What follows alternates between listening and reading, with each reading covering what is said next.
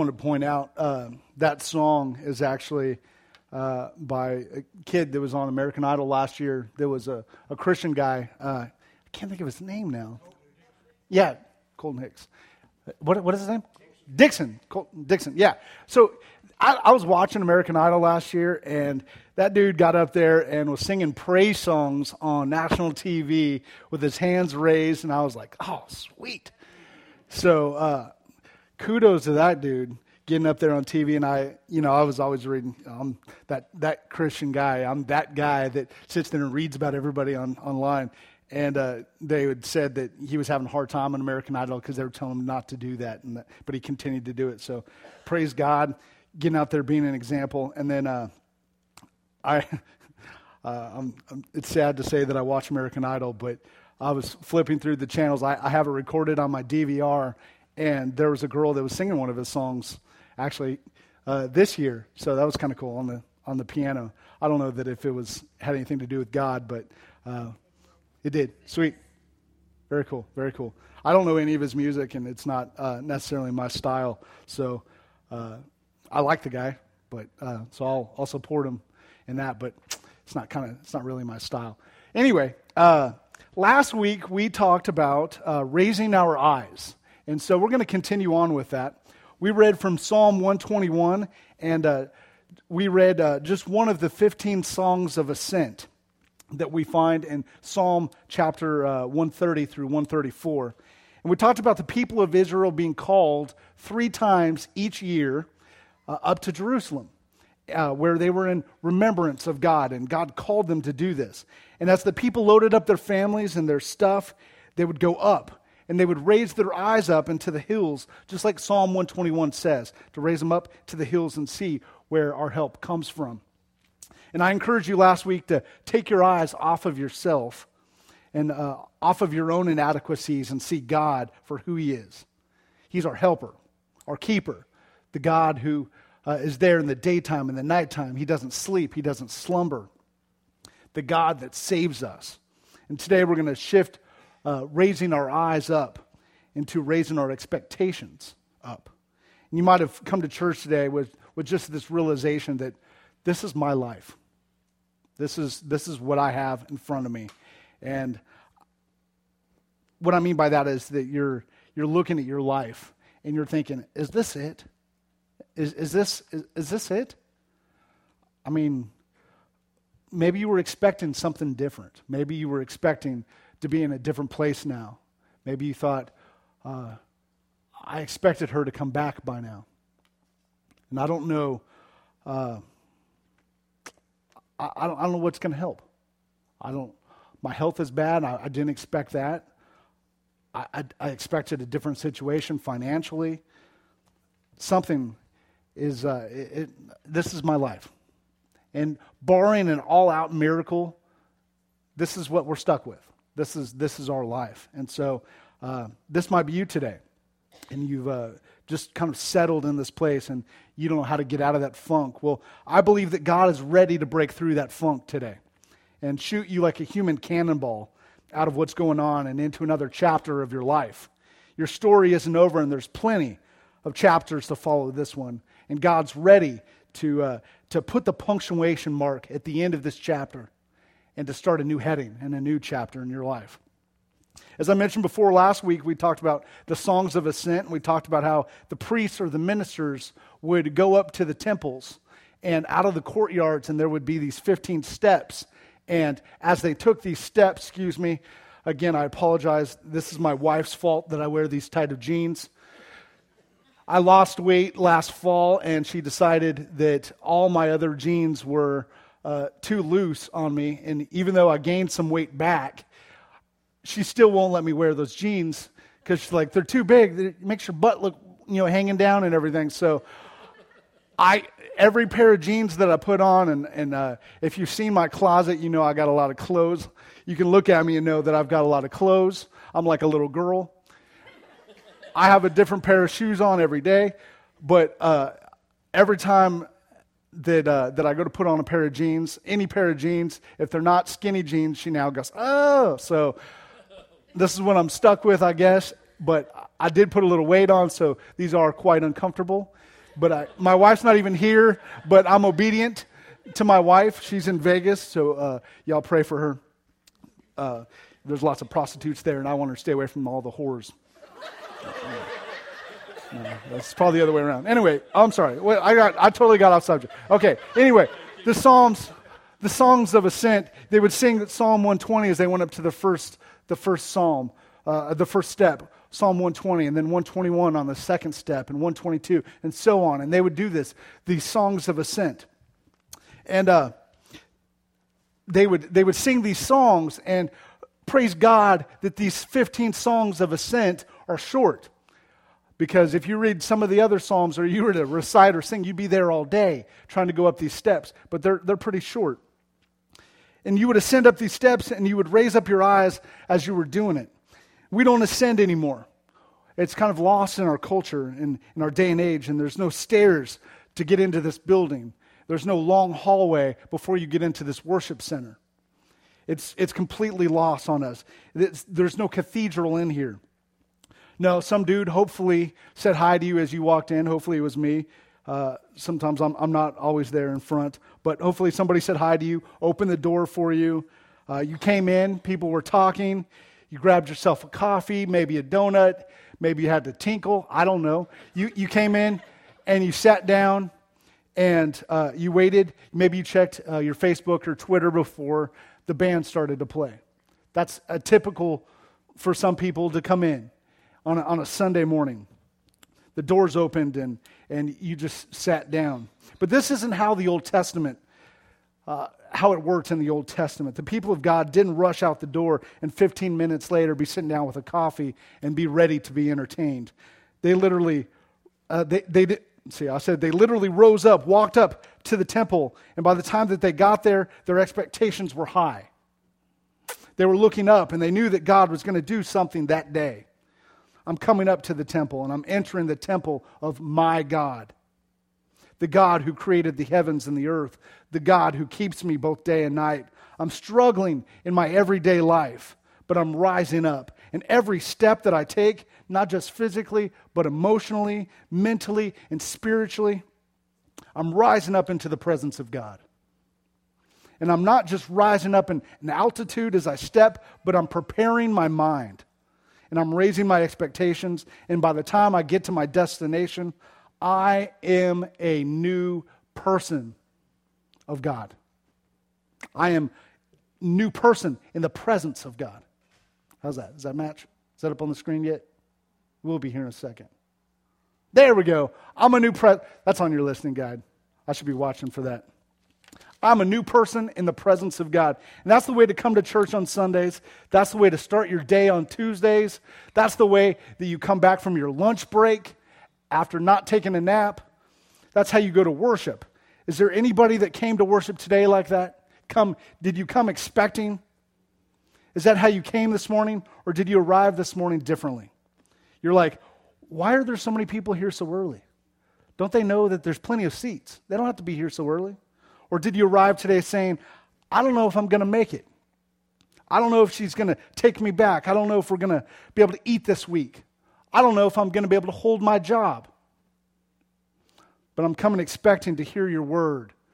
And I'm coming expecting your goodness to surround me, your presence to engulf me. And I know that you are my God. You may be sitting here this morning, and you don't know a good reason to raise up your expectations. You're afraid that if you do, that your hope will burst. Why raise them up? Why? Last week we saw a God that was sitting on his throne, not some metal folding chair outside of some shack. We're talking about a God sitting on his rightful throne that says that he's for us, that he'll protect us, and he won't sleep on the job. Psalm 123 verse 1 says this, "To you I lift up my eyes, O you who are enthroned in the heavens." Listen, Dr. Phil or Joel Osteen can talk to you all day about bettering yourself, and that's fine. You can listen to that. There's nothing wrong with supporting each other or motivating each other. But if you're down in the dumps, there's only one way to get out of the dumps. Only one way. And it's not human motivation.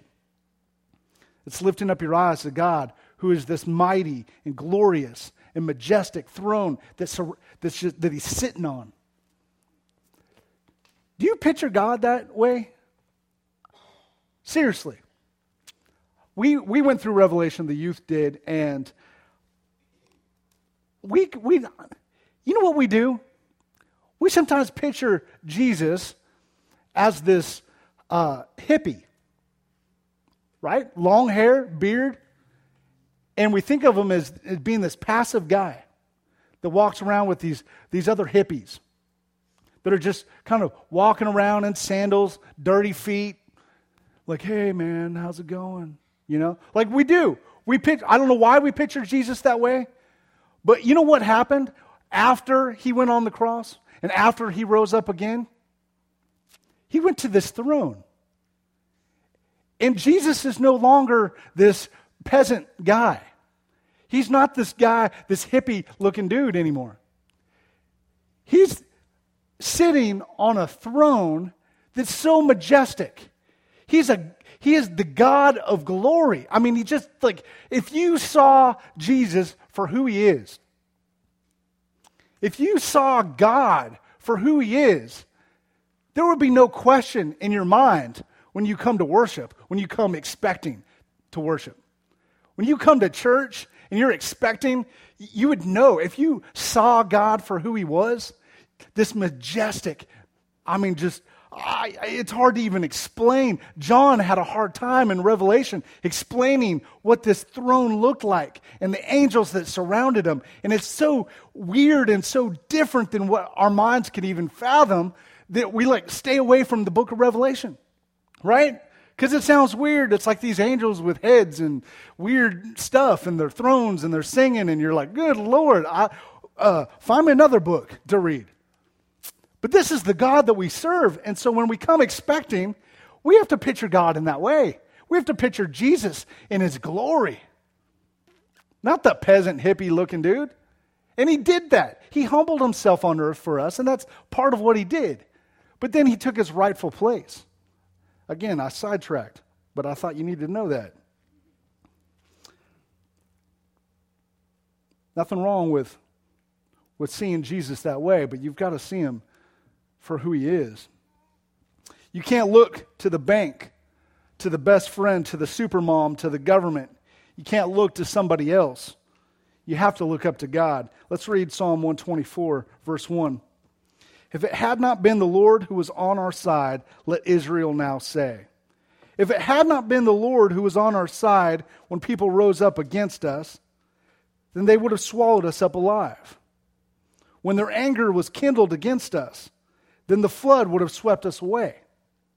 The torrent would have gone over us. Then over us would have gone the raging waters, if the Lord had not been on our side. Psalm 125, verse 1. Those who trust in the Lord are like Mount Zion, which cannot be moved, but abides forever. Those who trust in the Lord. Verse 2. As the mountains surround Jerusalem, so the Lord surrounds his people. Remember, we were talking about this God being so glorious, sitting on his throne. And it says that the Lord surrounds his people. When you get that in your head, you start to realize the promises of God and see this glorious God that surrounds us. It changes everything. So you can imagine the people coming up to the 5th and 6th step, coming up those steps. Psalm 124 and 125, as they're taking these steps, saying these verses. I have problems that surround me.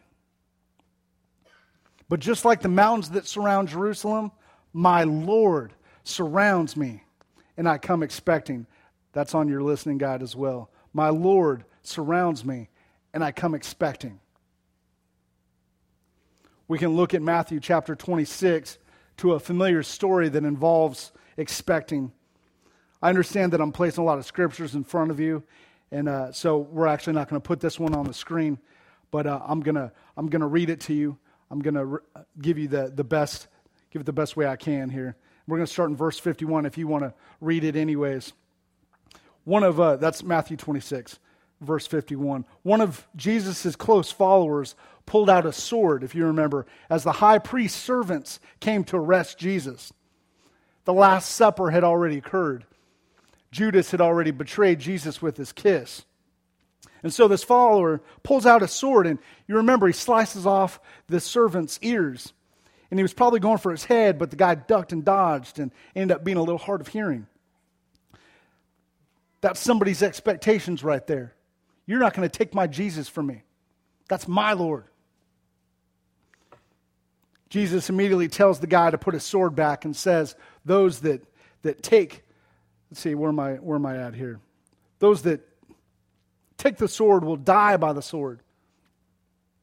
Then Jesus tells him that the others that are watching in horror, do you think that I cannot appeal to my Father? And he'll at once send more than 12 legions of angels? But how then should the scriptures be fulfilled that it must be so? So Jesus looks at the guy with this quizzical expression, and he with a snap of my fingers, do you think that I can't bring 72,000 angels? That's what those legions are. 72,000 angels by my side with a snap of my fingers. Do you think that can't happen? Really? You slice this guy's ear off. Imagine what 72,000 angels would do. Psalm 91 makes us a promise, makes it a little personal. And it says that the Lord has commanded angels to guard us in all of our ways. Those same angels. But here's the thing. I tell you this story not to cause you to think about what could happen.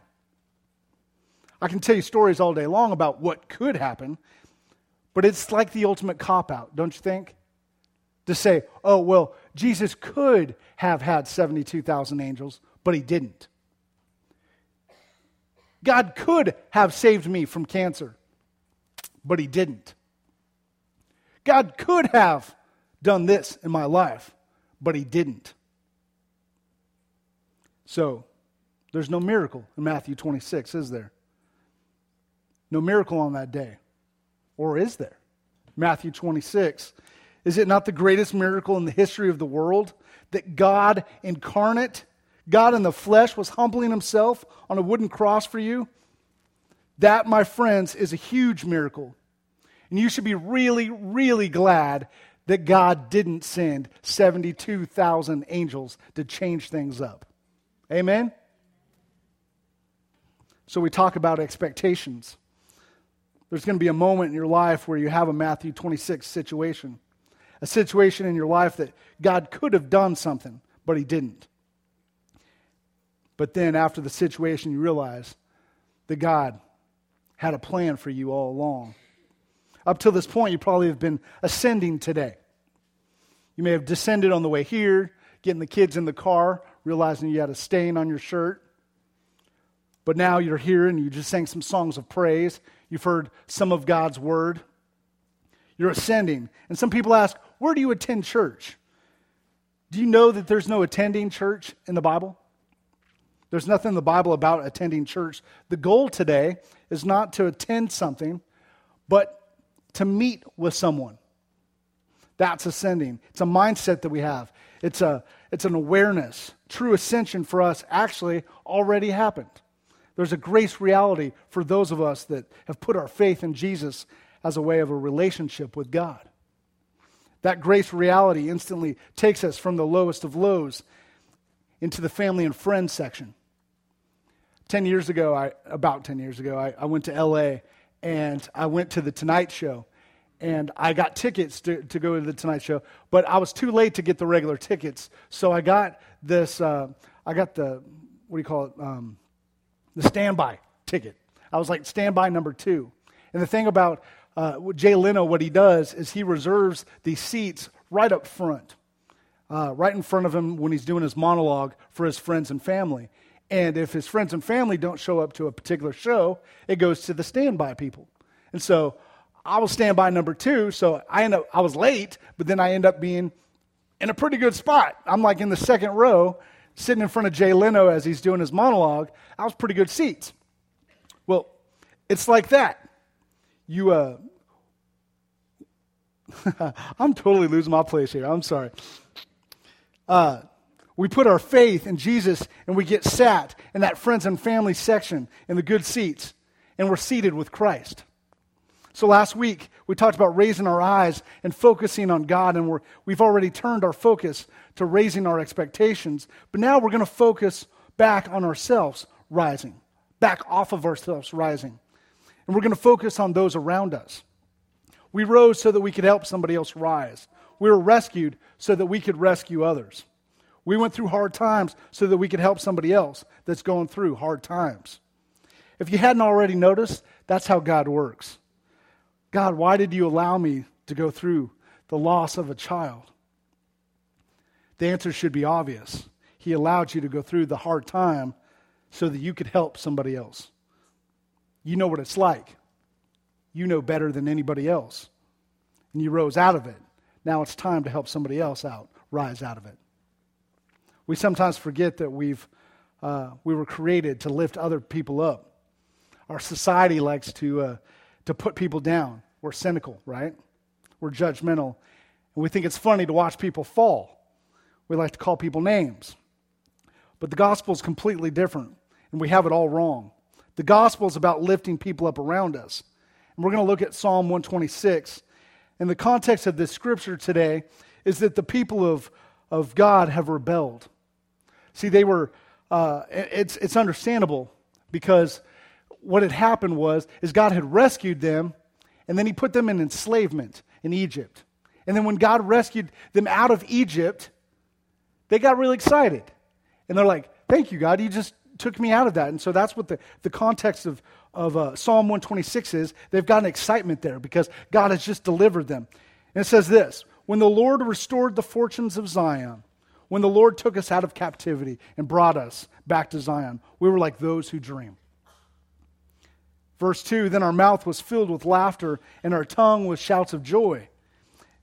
And they said among the nations, the Lord has done great things for them.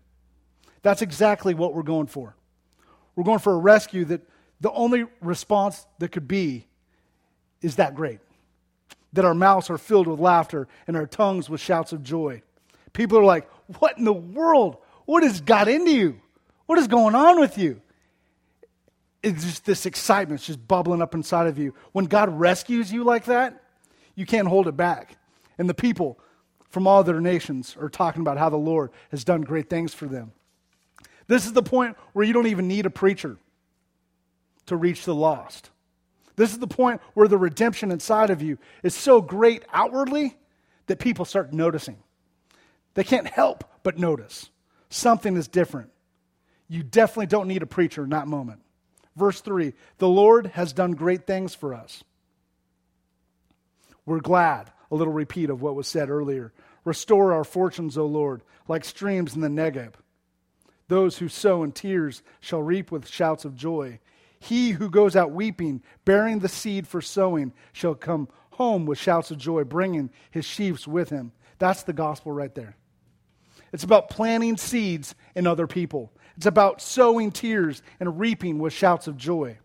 All those hard times, all those moments that brought tears of sorrow, frustration, and hopelessness were not in vain. All those tears that were sowed, and the harvest will follow. So what is the harvest? What's the harvest? Matthew chapter 9, verse 35 through 38. Then Jesus made a circuit of all the towns and villages. He taught in their meeting places, reported kingdom news, and healed their diseased bodies, healed their bruised and hurt lives. And when he looked over the crowds, his heart broke. So confused and aimless they were, like sheep with no shepherd. Jesus says, what a huge harvest. How few workers. On your knees and pray for harvest hands. The harvest is the people that need to find Jesus, that need to hear the gospel. Here's the thing about the gospel. It was never intended to be on a one-on-one basis. The gospel would never spread in that fashion. If it were a one-on-one, then there would be 120, maybe 75 today that would be lifted up. And that's it. But the gospel multiplies. It started with one, Jesus. Jesus had 12 followers, right? Those 12 went on and got more followers. And the gospel decided to just multiply from there. If it was one-on-one, it would just stop right here in this room. But for us, it's 1-on-3. If you're doing the multiplied triad, 1-on-3.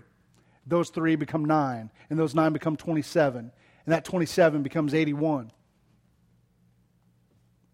That's how the gospel works. That means there's no telling the effect of the gospel in this room going out and affecting tens of thousands of people and lives, because we're the people that were lifted.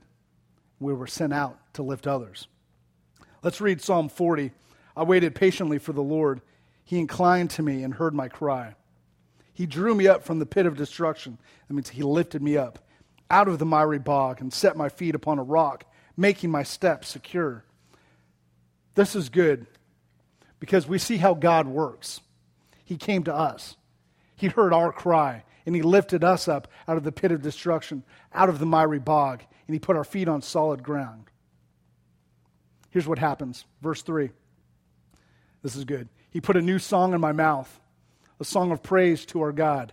And get this, many will see and fear and put their trust in the Lord. God lifts you up. He lifts your eyes. He lifts your expectations. And people start to see it. And they put their trust in the Lord. And there's something huge in that statement. People start to see it. We can't lift other people up if we don't see them. Check this out. Luke chapter 10 tells the parable of the Good Samaritan. This Jewish expert is asking questions of Jesus, and he asks him, and it says, in verse 29, it says, that he's desiring to justify himself. So that's selfish reasons right there. And he asks, who is my neighbor? He's asking Jesus. And Jesus begins to tell the parable of the guy that's heading from Jerusalem down to Jericho.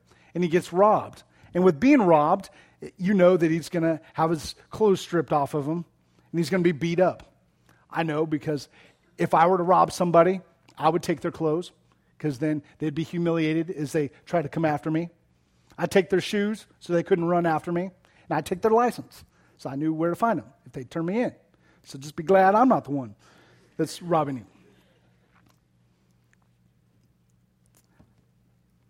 Anyway, the robbers leave the guy half dead on the side of the road, and a priest travels by, and he travels on the other side of the road. A Levite comes by, and he travels on the other side of the road. And then this Samaritan, y'all know this story, a Samaritan walks by, and he should be on the other side of the road because he's opposed to the Jews, or the Jews are opposed to the Samaritans. But what does he do? Verse 33. But a Samaritan, as he journeyed, came to where he was, and when he saw him, he had compassion. Saw him, he had compassion. He went to him and bound up his wounds, pouring on oil and wine. Then he set him on his own animal and brought him to an inn and took care of him. And the next day he took out 2 denarii, and he gave them to the innkeeper, saying, take care of him, and whatever more you spend, I will repay when I come back. What did the Samaritan do? He saw him. He saw him. That should be an inspiration to us, an example to us. Those that have been lifted up, those that have risen out of the mire. Are we looking? Because that's our job. We've been lifted up. It's our job now to lift others up. When you see that lady at McDonald's sitting by herself and you just know something's not right, it's our job to go over there and say, hey, I saw you sitting over here by yourself. Is there something I can do for you? You just look like maybe you need something. Is there something I can help you with? And you live in East Texas. And the thing about living in East Texas is you can offer to pray for anybody, and they're not going to turn it down. Right? So why aren't we praying for people when we see them? And it's obvious. I was at the park yesterday with Creed, and I saw a lady just sitting on the swing, just swinging back and forth, back and forth. I was like, she doesn't have any kids here. She's just swinging. And just as I was about to talk to her, she got in a van, and with a bunch of other people. They might have been mentally challenged. But I just saw it on her face, like something's not right. So as I was walking up to see her, she jumped up and ran, went into this van. But I tried because I was like, I can't just say it. I got to do it. You see people and you help lift them up like you were lifted up. And you know what I like about this parable?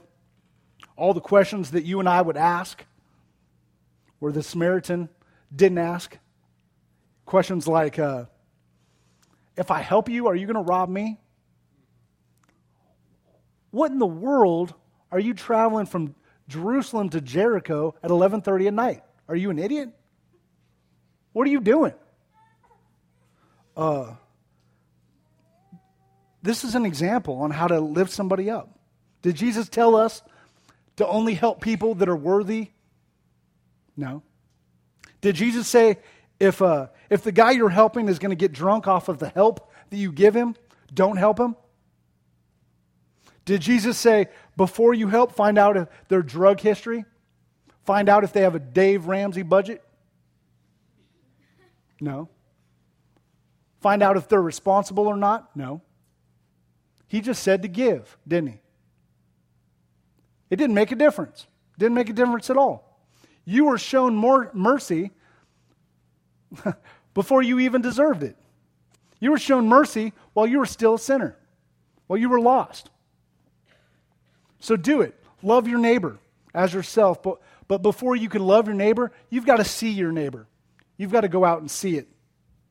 I'm going to interject a quote right here that I think is pertinent to where we're at, what we're talking about. And I don't know about you, but my childhood has the band U2 playing in the background softly, like wherever I go. Streets of Gold, just like I still haven't found what I'm looking for. Just these songs, mainly from the Joshua Tree album, just playing in the background. That's kind of my childhood. And since then, I've always watched Bono and I've watched U2 and I've watched them go in and out of what I deem to be Christian, in my opinion.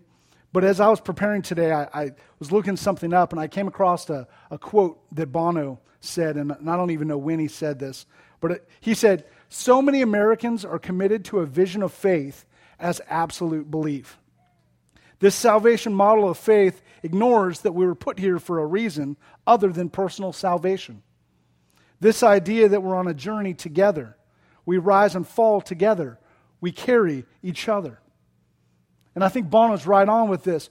We think that our whole reason for life on earth individually is personal salvation. You were created on earth to find personal salvation. That's true, but it's not entirely true in itself. That's not the whole story. We're blessed in order that we can bless other people. You make a certain amount of money financially so you can bless other people. You were blessed with a house so you can bless other people. You were blessed with lunch and dinner today so that you can bless other people.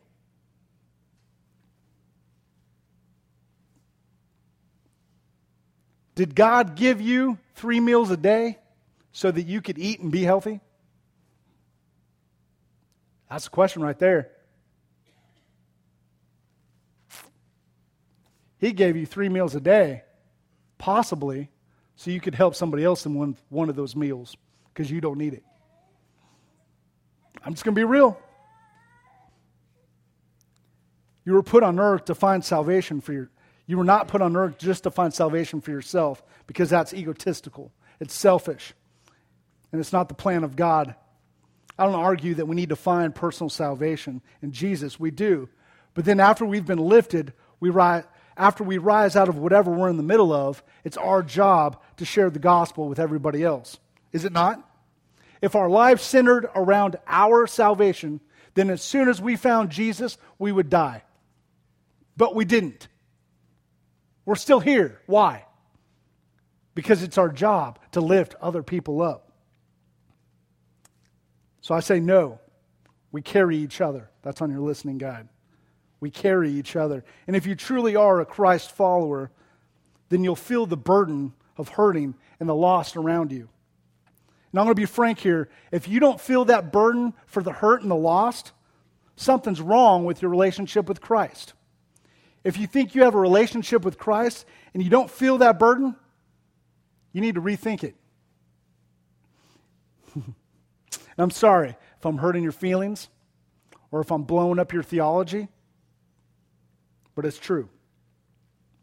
A true Christ follower has the mind of Christ. And in the mind of Christ, he's burdened by the hurt and the lost. So shall we. So what's wrong? We need to re-examine our relationship with Christ constantly. For a lot of you, you're probably feeling that burden, but you don't know what to do about it. And we're going to make it easier on you. We keep bringing this up, this Multiply book. But here's what we're going to do. This book is a tool, and we're offering this tool for free. We're actually out of the books right now, but we're going to get some more. We believe that discipleship starts with us going out and obeying Christ's command. We've told you about this book for several weeks now, and we've encouraged you to get into triads, groups of 3. And this isn't just a little book study, okay? It's not about, it's not just a little Bible study. It's about doing life together because life is true discipleship. And I'm huge on this concept, and it's an easy way to do life together. And what I like about this triad thing is that while we're doing it, we're learning and we're being discipled, and then we can go off and start our own triad. I'm going to go off script here because I just want to speak to you guys about this. This is an easy tool. If you have any sort of burden at all, if you have Christ inside of you, you're going to feel that burden. This is an easy way to spread the gospel outside of these church walls. Here's what I want you to do. If you're not already in a triad, if you haven't already got one of these books, you meet up with 2 other people, 3 people. You meet up with 2 people, 2 other people. And you go through these short lessons. It takes you maybe 10 minutes. Part 1. Let's see, 15, 16, 17. You're looking at like 8 pages. And there's questions in there.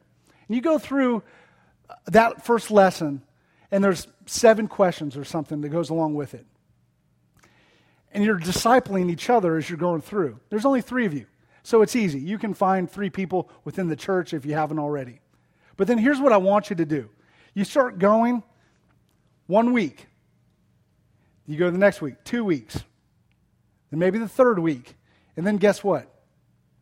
You start your own triad. The 2 other people that aren't leading, you start your own triad. And then pretty soon, the gospel multiplies out of these church walls. Because we don't need the gospel to be just stored up inside these walls. It's kind of like, I don't know, was it David Platt or somebody said this week on Facebook, talking about the hurt people in a hospital, that, you know, like we're a body of believers, and we have like the medicine that needs to go out into this world, and we're kind of holding it in. We're just holding it inside of our church walls, and this goes for every church, pretty much. We're just kind of holding in this gospel, but this is an easy way to spread it out. It's kind of an easy thing to do. I'm just really pumped about this. The guys in my group, we've just completed week 3, and my 2 other guys that I'm doing this with are now starting their own group, and they're going to be leaders of their own because it's not hard. As a leader, let me just make it easy for you. As a leader, what do? You read the questions and you let everybody else talk, right? You just kind of let them go off on it, and you just kind of get to read the questions and smile, and then put in your input if available. It's easy. So while you're having to answer the questions with somebody else, and you're sitting under there, and you're answering the questions, and it's good, then after a few weeks, you know the answers because y'all have discussed it, and you've already thought about it, and so you go and you spread it with somebody else. And so the easy thing to do is maybe on your lunch break with the people at work. It doesn't take a whole lot of time. Our youth decided to do that this week. A lot of them said, hey, I'll take a book and I'll do it at lunch with the other kids. And I'm encouraging them to branch out of these church walls because I think it's important. If you're meeting right now with that, and maybe you haven't even started yet, I hope you have. But if you're meeting with people inside of this church, that's great. That's fine. That's great. We all need to be discipled. But the next time around, spread it to somebody else. And it's going to be easier. You're going to be able to go through it a lot quicker if you keep the numbers down. And if you don't try to do 6 or 7 people in a group, you can do it a whole lot quicker. So I encourage you to do triads, to do 3 people. It makes it intimate, and you do life with them. My 2 guys, Caleb and Casey, are good friends of mine. And this isn't the first Bible study that we've done, book study that we've done. We've done several of them. So I'm doing life with these guys. These guys are my friends. These are probably my closest friends, here. So that's what happens when you do these book studies with each other. You grow and you do life together, and you grow in your knowledge of Christ and your understanding of Christ. We just did week 3, and it was talking about love and loving and how do we love each other? Do we love other people? And it really challenged me. My job is about loving people, sometimes from the pulpit. But do I love you guys? Do I love the youth? And it was a challenge. I was having to dig deep inside my heart, and I'm asking these guys, does it seem like I love you guys? Does it seem like I love you? And so I encourage you, this is a great deal. Okay, sorry. That's a lot of greats. Let's pray. God, I'm very thankful for the people that showed up today, that with the time change and all, you're in control. Some of us may have had to wake up with that internal alarm clock going off, but you woke us up. God, you're a faithful God to us. You give us reason to look up. You give us reason to search for you and see that you are good. You're a God of glory and majesty. Help us to see you that way, to change our expectations when we come to church, when we go to worship you in other ways. Let our expectations just be lifted up before you. We come expecting to hear your word. We come expecting to be challenged. And then, God, I pray that we take your word and we lift each other up. We go outside of these church walls and we give the gospel to those that need it. I pray, Lord, for those that aren't feeling that burden for the hurt and the lost. I pray, Lord, that they feel that burden, because it probably means they don't know you at all. And as scary as that sounds, it's the truth. Being a follower of you, being considered a Christian, means that we have your mind. And I know that you're burdened by those that don't know you yet. God, help us in our walk that we can be examples. Help us to see those that are in hurt and that are in need. We love you and we praise you in the name of Jesus. Amen.